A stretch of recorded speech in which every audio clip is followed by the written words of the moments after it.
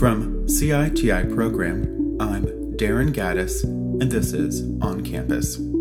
Today, a special topic on COVID-19, variants, and higher education institutions. I spoke with Dr. Philip Chan, Associate Professor of Medicine and Associate Professor of Behavioral and Social Science at Brown University.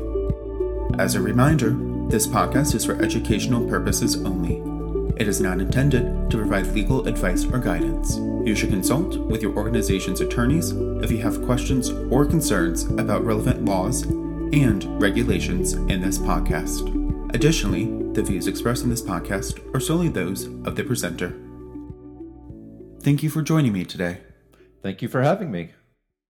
What is COVID-19, and what do we need to know about variants, such as Delta and Omicron? So COVID-19 is coronavirus 2019.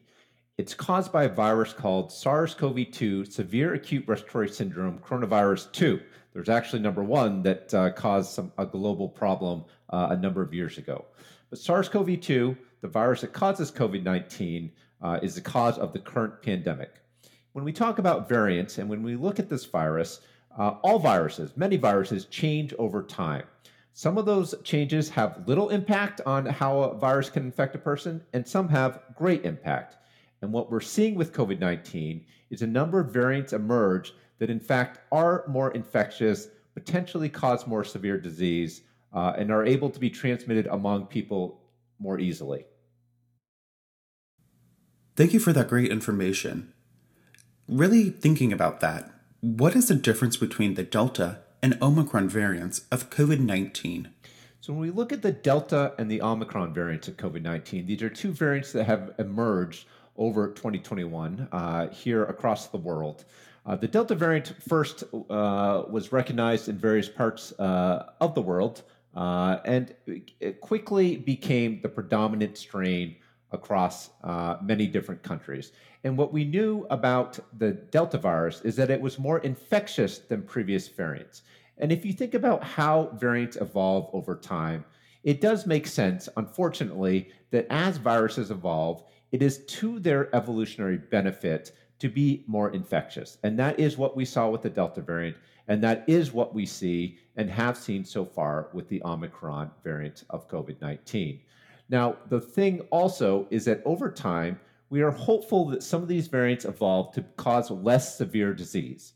Because as we talk about evolutionary benefits of these variants of SARS-CoV-2, it is also to the evolutionary benefit of these viruses to cause less severe disease, meaning there is no benefit to killing the host. So a lot of us are optimistic that over time, we will see these variants cause less severe disease. The Omicron was the latest variant. Many of us also expect in the future that we will see other variants due to COVID-19. And that is why here in the United States, certainly in other countries, is we need robust surveillance systems, including the sequencing of different virus variants to be able to see what is circulating, what is emerging, and importantly, how these variants affect our available treatments, including vaccines. That's a lot of information that I didn't know. Should the general public be concerned about these variants?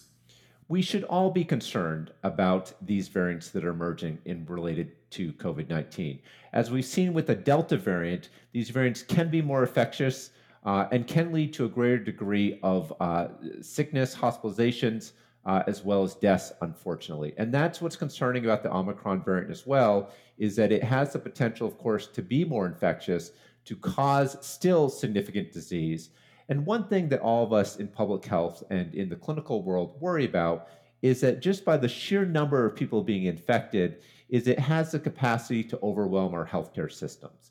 And that's what we've seen in certain parts of the country over time, is that our hospitals, our clinics are becoming over capacity, at capacity during these peaks of COVID-19. And so as we talk about different mitigation measures, things that we're doing, the importance of being vaccinated, the importance of masking. It's to protect, of course, individuals and people who are most vulnerable from COVID-19 from dying and being severely ill. It's also meant to protect our healthcare system and our hospitals from reaching that maximum capacity point. Because when that happens, people also start to have bad outcomes and die from other things. And many of you have probably seen in the news during the last several months and when COVID peaks, is that sometimes people who are having a heart attack, for example, or other serious medical condition that needs timely attention, that these people may have to drive, hundreds of miles in order to seek emergent care. And so that is what we're trying to avoid with some of these measures, with certainly the vaccines. And the vaccines are effective. And what's been reassuring, even with the emergence of these variants, is that the vaccines still have retained, to a large degree, their effectiveness. We've seen that come down a little bit with the Omicron variant, but the good news is that a significant amount of protection can be restored with vaccines by getting that booster dose. So many experts across the country really believe, Dr. Fauci, others believe that we really need that booster dose to achieve full protection against emerging variants. Knowing that information, how do variants impact college campuses? There's been a number of settings during the pandemic that have really been challenging, and one of those includes college campuses. And this has been a theme throughout the pandemic and certainly during the current time as well. The issue with college campuses is that a large number of the students, of course, live inside in smaller enclosed spaces together. And as we've learned during the pandemic is when people congregate together in smaller enclosed spaces, unfortunately, is that's when we can see outbreaks and a higher rate of transmission of SARS-CoV-2. So college campuses especially have been a area of concern. I do think in most areas of the United States, colleges and universities have really stepped up. In our region, we've worked with our colleges and universities. They've been very receptive to different COVID mitigation. But it's really been a setting that a lot of public health and a lot of attention has focused on. And of course, in younger adults, we know that, fortunately, that COVID tends to cause less severe disease. And we know, of course, that a lot of time there's a lot of disinhibition that occurs among college students. And that's something that's always happened and continues to happen. And it's normal and natural, but also raises the potential for transmission at times, especially, of course, when alcohol is involved. But again, I have been reassured that a lot of colleges and universities have stepped up, both in the form of frequent testing, in terms of requiring vaccination, physical distancing. A lot of schools have gone virtual.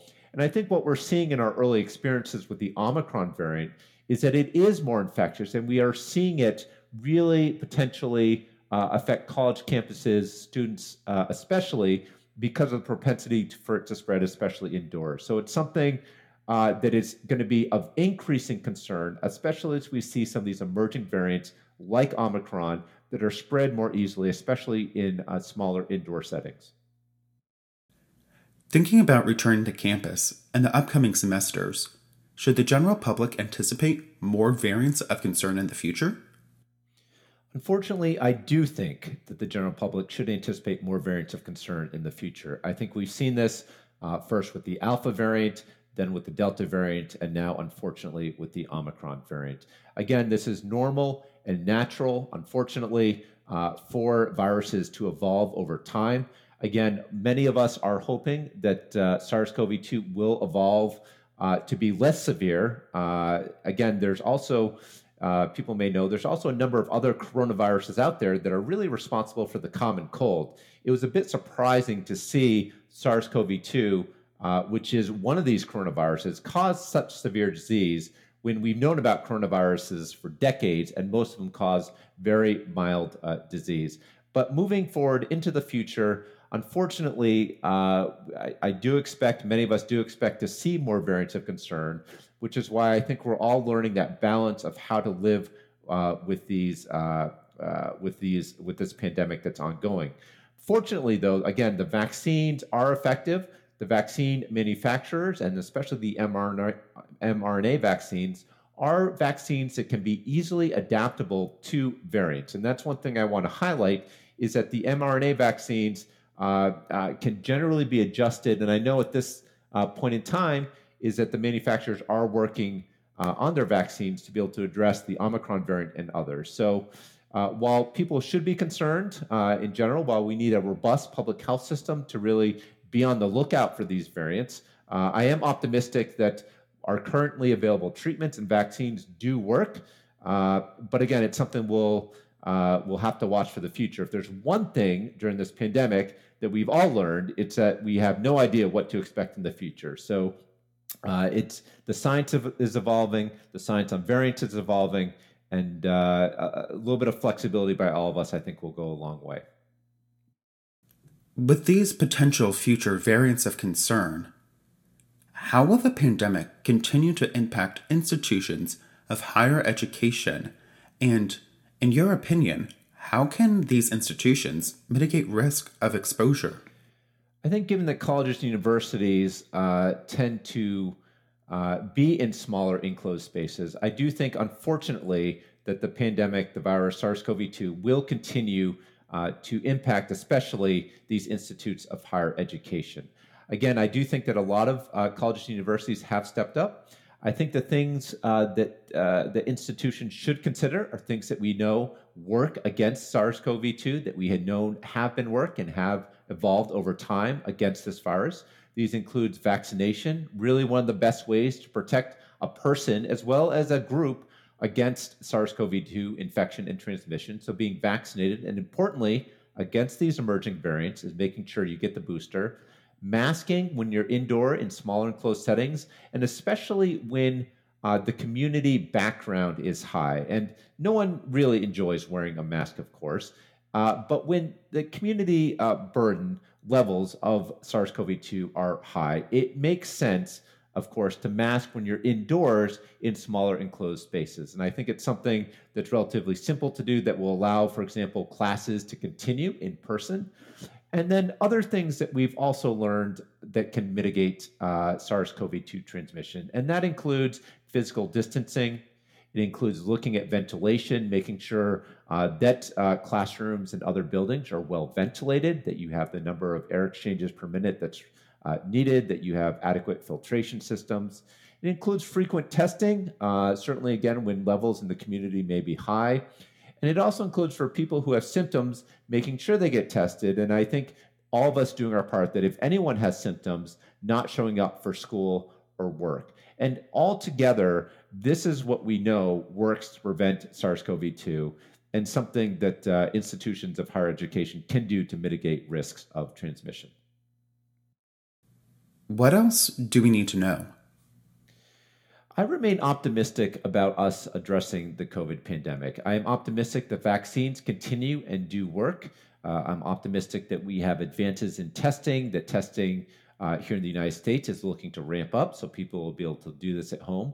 I'm optimistic that there's a number of treatments that work against this virus, and that includes monoclonal antibodies. It includes steroids if people get sick enough and has to be hospitalized. And it also, I'm optimistic about these oral medications and pills that treat people with COVID. So I think that there's a lot to be optimistic for. I think we're still adjusting as a society, as college campuses and institutes of higher education. We're still learning to live with this and balance the importance of working and teaching and learning with learning to do this safely. So I'm optimistic that we're going to get there. I know it's been a very challenging time for so many, but I do believe that we will get there in the very near future. Dr. Chan, thank you for joining me today. Thank you very much for having me. Be sure to follow, like, and subscribe to On Campus with CITI program to stay in the know. I also invite you to review our content offerings regularly, as we are continually adding new courses and webinars that may be of interest to you. All of our content is available to you anytime through organizational and individual subscriptions. You may also be interested in CITI program's Health Privacy HIPAA course. Please visit the CITI program's website to learn more about all of our offerings.